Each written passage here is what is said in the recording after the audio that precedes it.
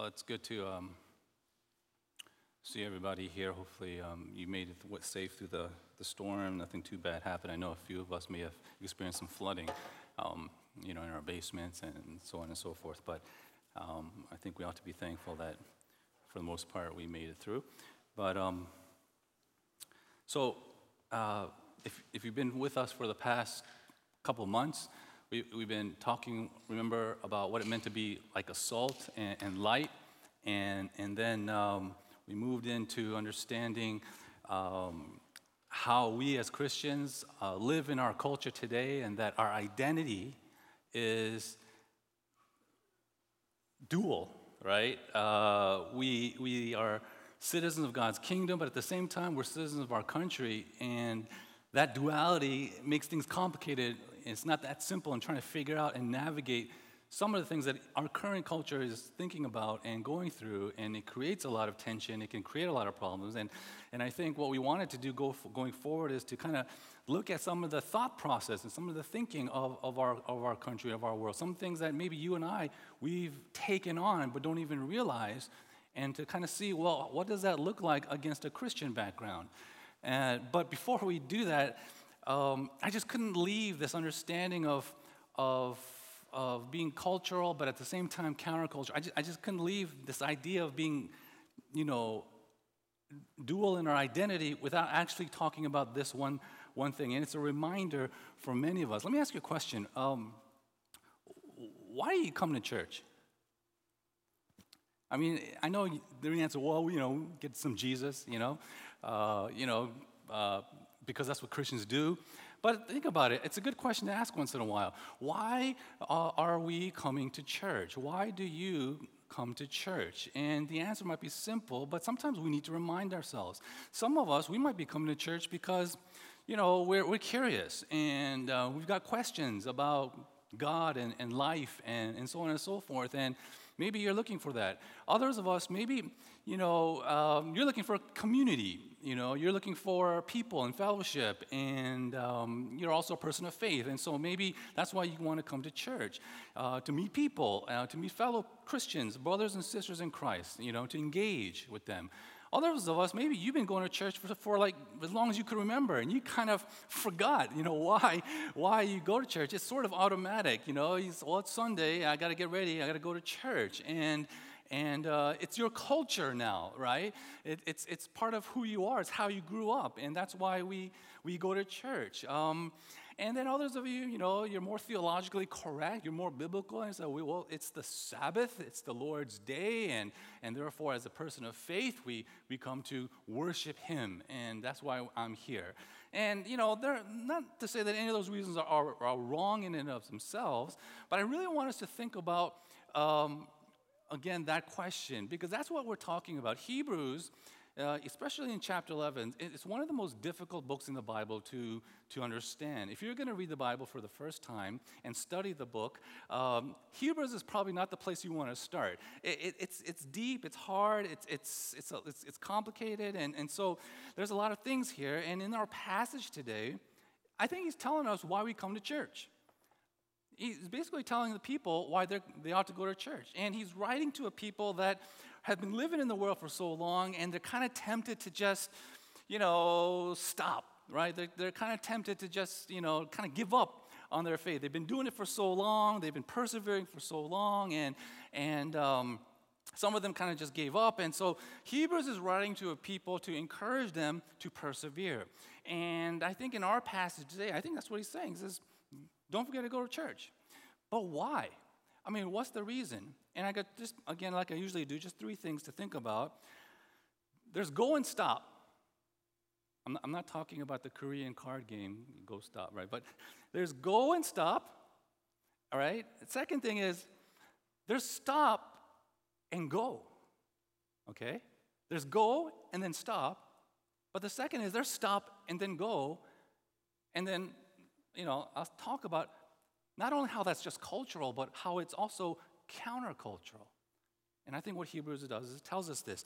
One sociologist says this: in our country today, in our culture today, we have what we call the hurry disease. That many of us who are living today, we are always in a hurry. We are in a busy society, right? You're busy. I'm busy. And we always seem to be pressed for time, whether it's for work or whether it's for or play or whether it's for friendships or family or whatever the case. We're always on the go. Do you ever think about this, right? We're always on our phones. We're always talking as we move. We like fast food sometimes. Sometimes we have to eat on the run. We prefer drive-through ATMs. We like overnight deliveries, right? 1-hour photos, 10-minute oil changes. We are engaged with instant messaging because it's instant. We hate being slowed down. We hate bad traffic. We don't really stop at stop signs all the time.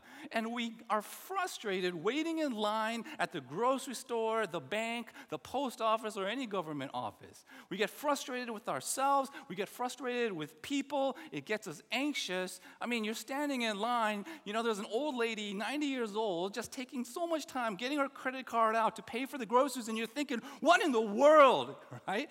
It's just it's just an old lady, but you're frustrated with this. We are people who love multitasking. And if you're younger today, if you're a teenager or a little older, you're great at multitasking. You can eat, you can listen and surf your phone, you can answer emails, play a computer game, do your laundry and your homework all at the same time. Right? We always have to be doing something, whether it's reading or watching or listening. It's hard for some of us to just sit still, and there's always noise in our background. There's the music, there's the TV, there's conversation, but there's never silence. Thomas Kelly, a Quaker, once has this famous quote. He says this, quote, "People nowadays take time far more seriously than eternity." People nowadays take time far more seriously than eternity.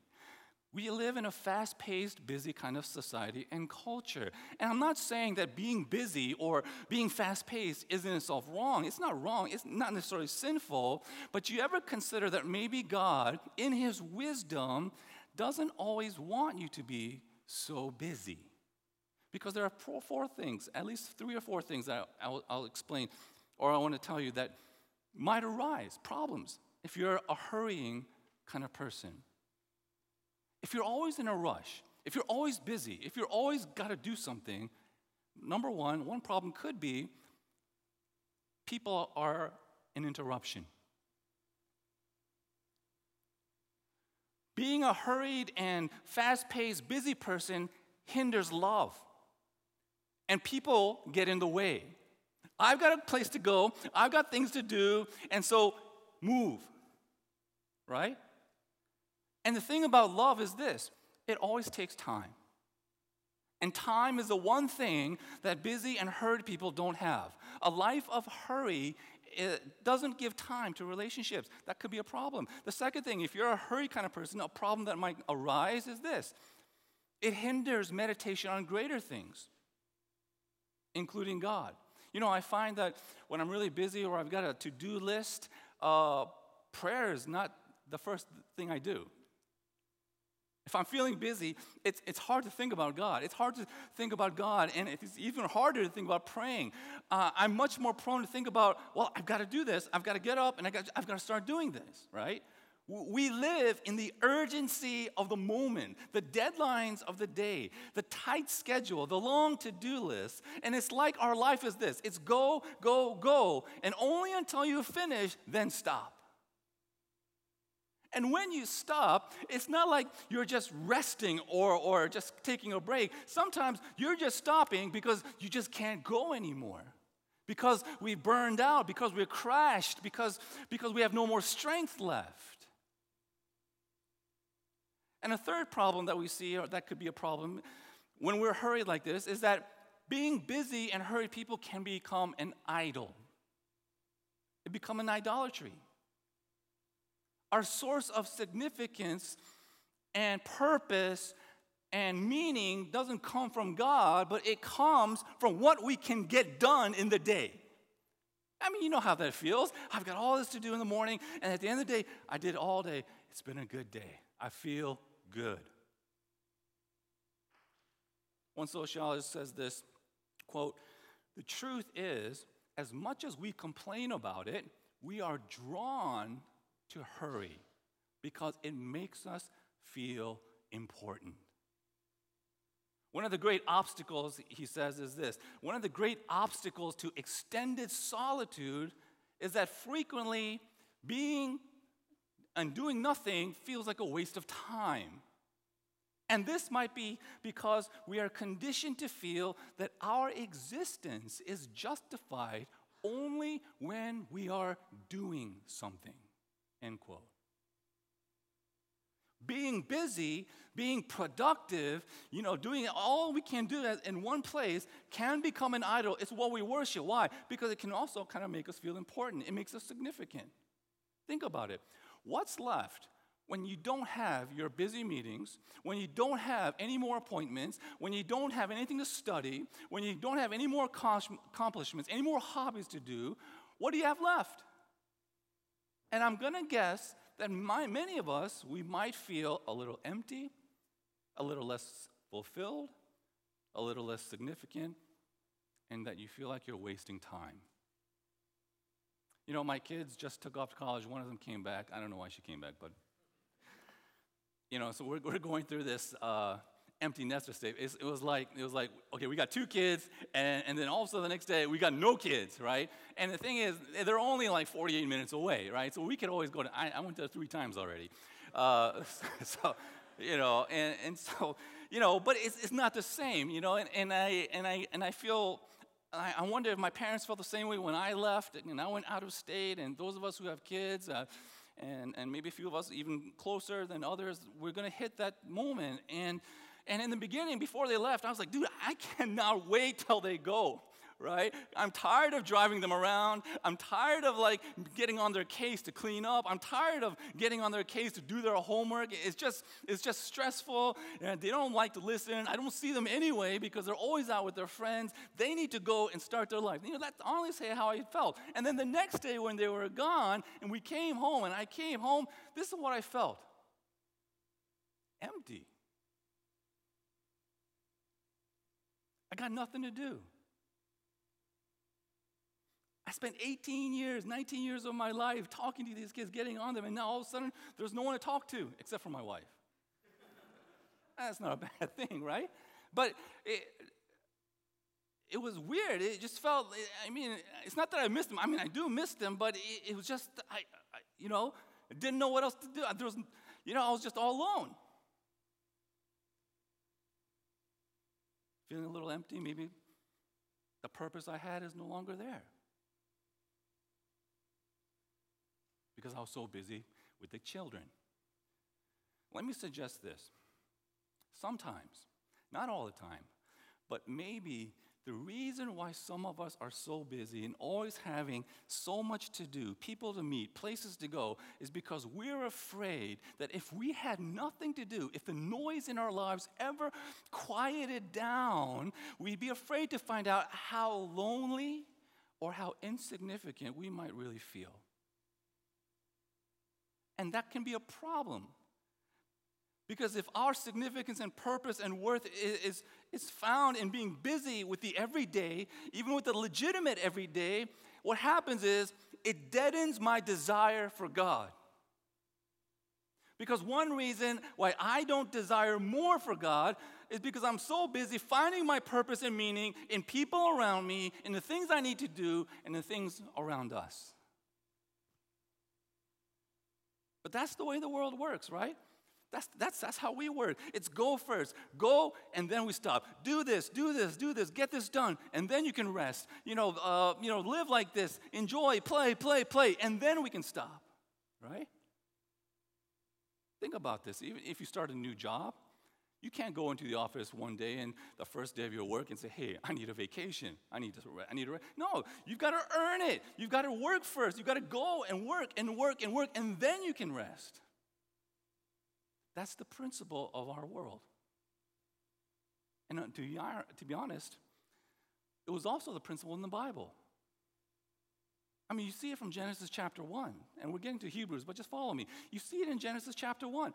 God was the most productive guy that ever existed in the universe. He got the most accomplished. I mean, he had eternity, but he created the world in 6 days. Right? That's pretty efficient, right? He worked 6, and then he what? Rested. He stopped 1, and he enters into his rest. That rest is a metaphor for basically, heaven. But the Bible calls that Sabbath. Do you know what Sabbath means in Hebrew? Stop. So God, just like everyone else in the beginning, work, get this done. 6 days, do it, and then on the 7th, stop. He creates Adam, and he wants Adam to share that rest with him. But he's got to follow God's footsteps. Work, do 6 days, and then on the 7th, you can rest. Make dominion of all things, right? Be fruitful and multiply. Take care and obey everything I do. You've got to do this, and if you do this, then you can stop. And what happens is he doesn't do it. And so he can't get into God's rest. And so what happens? He gets kicked out. And so now he's always working. Right? You go and read in the Bible, keep reading, and you read about Israel. And it's the same principle. It's work first, and then you can take a break, right? Under Moses, we're told in our passage in verse 5, and he's quoting Psalm 95. In the passage, he says, "They shall not enter my rest." And in our passage, Hebrews is talking about Moses and the Israelites in the wilderness, right? And while they were there, they were saying, go. And then once we get to Canaan, you can stop, right? Work, be faithful, listen to me, do everything that you're supposed to do, obey me, and then you can rest. But they didn't. They kind of gave up, a lot of them. They disobeyed. And Hebrews tells us, God says, you can't enter my rest. Later, Joshua comes and he brings them into Canaan, all right? But the problem was, in verse 8 of our passage, it says, "For if Joshua had given them rest, he would not have spoken of another day after that." In other words, they got to Canaan, right? And even though Joshua gave them some relief that they were able to rest for a little while in Canaan, it wasn't the final place that they were to stop at. How do we know? Because God spoke of another day. And so while they were living in Canaan, they were like, you got to keep going. You got to keep working. I know we got to Canaan, but don't stop. Keep obeying. Keep looking at the commandments. Keep making sacrifices. And then one day you can rest. So work 6, okay? Work 6, and the 7th day, rest. But they failed. We can't do this anymore. We're here in Canaan. We made it. We don't need to do this anymore. And so they gave up. They went their own ways, and they got kicked out. So that's the principle we see in the Bible, just like in the world. Go, then stop. Work first, then you can rest. Obey, then you can live. 6 days work, then last day you can rest. And that day of rest reminds you, you got to keep working 6 more days until one day you'll earn your way into God's final rest. Okay? Now here's the question, if you're following me. Why in the world do we worship on Sunday and not Saturday? Why in the world do we worship on the first day of the week and not on the 7th day of the week, according to our calendar, just like God did in the Old Testament, just like everyone else did, just like Adam did and Israel did, just like the Jews do today? They go to synagogue on Saturday. Why? Because it's the 7th day. It's the end of the week after work. Right? They work first, go, and then stop. Work first and then rest. And much of the world is the same way. Then why do Christians worship on the first day of the week and not on the 7th day? Why do we come to church on Sunday?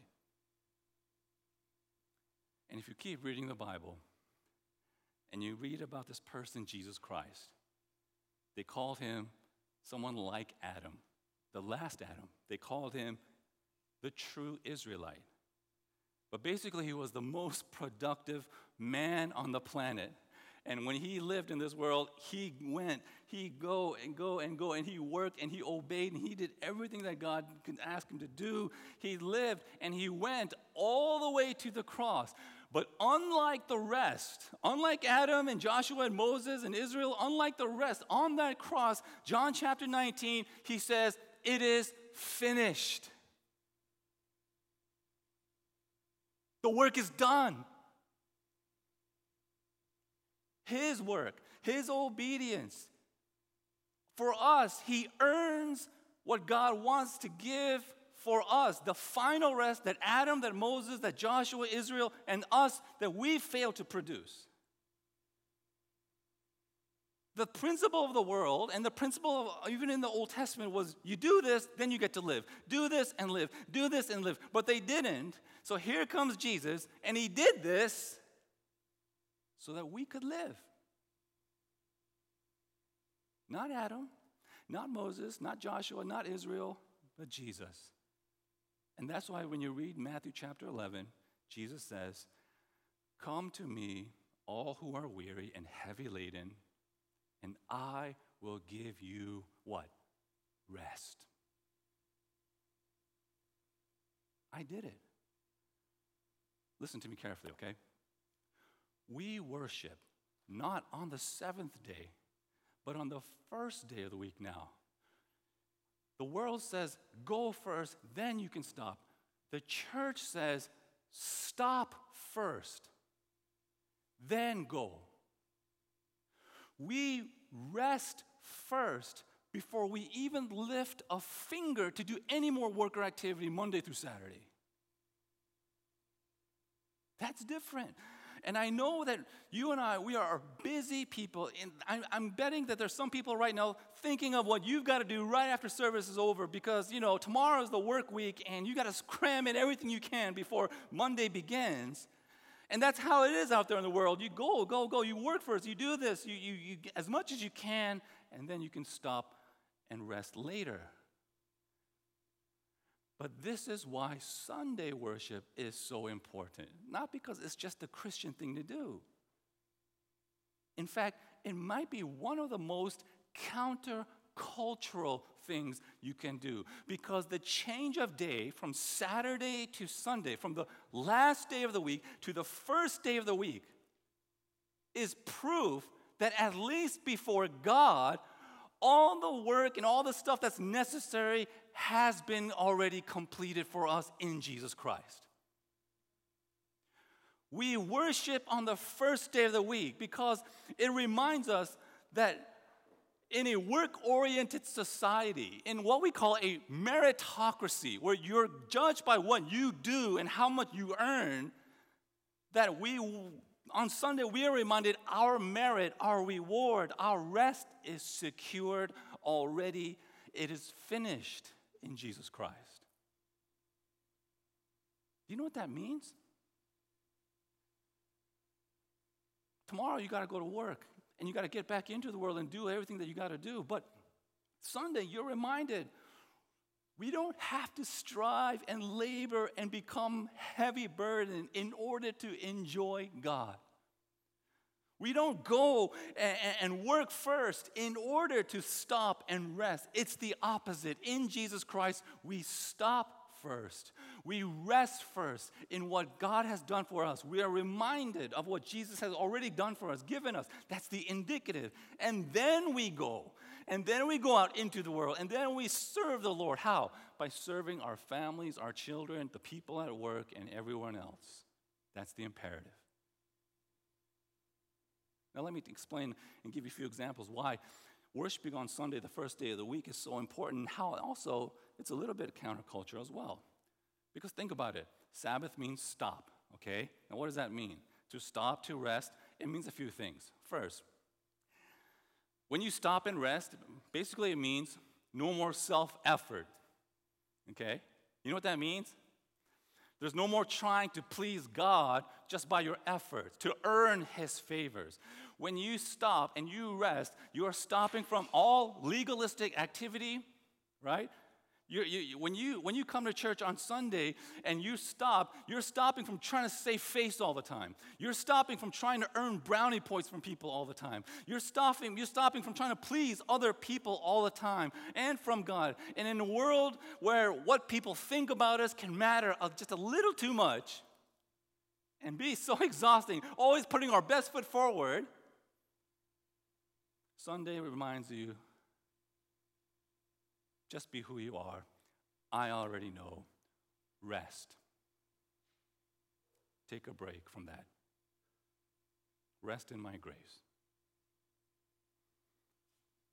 The second thing about Sunday is this. When you rest, when you stop, it's also a mental state. When you're able to rest, it means that you're free from concerns and worries and anxieties. And some of you, I know you have concerns and worries right now. Even in this following week, you're worried about family, you're worried about your children, you're worried about your parents, you're worried about your work, and you got to think, how am I going to do all this? And if I don't do this, if I fail, what's my life going to be like? And you're filled with worry and anxiety. Even when you're not working, you're still working because your brain is working. You know, like when you take too much caffeine before you go to sleep and then all these random thoughts just won't stop. It just won't stop. You're thinking about like your friend back in second grade and like wondering why he didn't like you, right?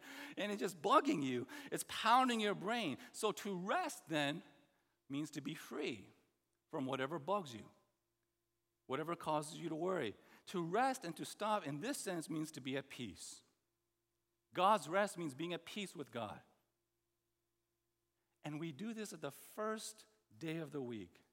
Trusting, reminding ourselves, whatever we have to do this following week, that God is still in control, that He's in it for our good. And that means we're free from things that bug us because He either is going to remove them from us or He's going to change those things for our good. So stop and rest. And the third benefit of Sunday worship is this. When something is at rest, you know what that means? It also means it's not moving.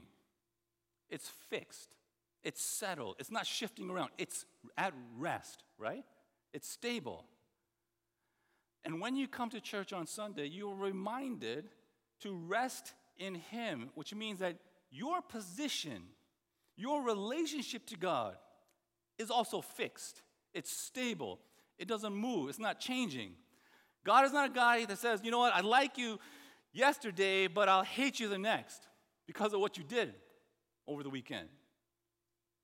You know, it's like if you're dating and you're not quite committed yet, but you're still dating and you're wondering, like you got into an argument and then you go home and you're wondering, will he still like me tomorrow? Or did I do enough for her? God doesn't say that. The world says that. The world could change like that. One minute they love you, the next minute they hate you. But God's not like that. He doesn't say, well, I liked you yesterday, but I don't like you that much today. What He says, and what we are to be reminded on Sundays is, you're my son. You're my daughter. And you are positionally righteous in my eyes because of what Jesus done for you. That's not going to change. It's not going to move. It's fixed. And that means that you can have absolute security, absolute trust, absolute confidence in my care that I have charge of your life. You can lean on me and be sure that I will never topple over you. Do you see why author of Hebrews is trying to tell these people to keep the Sabbath? To keep striving for the Sabbath, to keep the Sabbath? Jesus' rest, our Sunday worship, Sabbath, is not just a break from your weekly work. And it's not just some Christian thing that we should do because we're Christian. It's also a break from the world. It's a break from that, am I productive enough? Am I good enough? Am I lovable enough? Am I safe enough? Am I thin enough? Am I rich enough? Am I strong enough? Did I do enough? That worthy system that we seem to always live under when we're living in the world like everyone else in the daily grind. Some of you might feel like you only have two speeds, go and stop. But in the church, on any given Sunday, you are reminded to stop first and then go. To stop everything that sometimes we're so consumed with out there in the world, not just work, but everything else out there in the culture, as good as it could be. We are reminded on a Sunday to stop and consider who you are, where you belong, and what you have already received in God before you go back out there and engage with everything else. You know, I know many of us and many people out there think that going to church on a Sunday is like a religiously cultural thing to do. But depending on how you think about it, it's religiously countercultural. Because think about it. To come to church on Sunday means you give up everything else you could be doing with this time. Right? If you got to come to church, it means you got to give up something that you could be doing. And that's what we call this worship, because it's an act of sacrifice to do that. It takes faith to come to Sunday church and recognize that as we do this, we recognize ultimately that we don't live in the world like everybody else. That we're not to be like everybody else, striving to build lasting homes here and now. When we keep the Sabbath, when we stop, when we press the pause button, it says to the world that we don't pursue the world the way the world does, investing all our energy and all our hopes just in this life. Because we are sojourners and pilgrims on the way to a better home. And we need that reminder every week. We need that reminder at least once a week. Who we are, where we're headed, where we belong. In the beginning, before the crazy week begins in this crazy world. You know, Jesus says in the Gospel of Mark chapter 2, the Sabbath was made for man, not man for the Sabbath. And what he's saying, I think, is this. Coming to church, keeping the Sabbath is not something you have to do. It's something you need to do. It's made for you, for your benefit. Sabbath was made for you. You weren't made for the Sabbath. You need this rest. You need this time. So rest. Stop. Knowing that you are justified not because of your business or your productivity, but by grace through faith. Rest in the knowledge of how much God loves you as you are. Not because of who you are, but because of who Jesus is. Take a break. Stop. And just for a moment, rest in the one who came into this world to lift our significance away from what we did, from what we could do, and what we want to do, to what he has done for us. Rest in this, not because you should, but because you can. Because Matthew chapter 11, Jesus invites you, come to me, all you who are weary and burdened, and I will give you rest. Let's pray.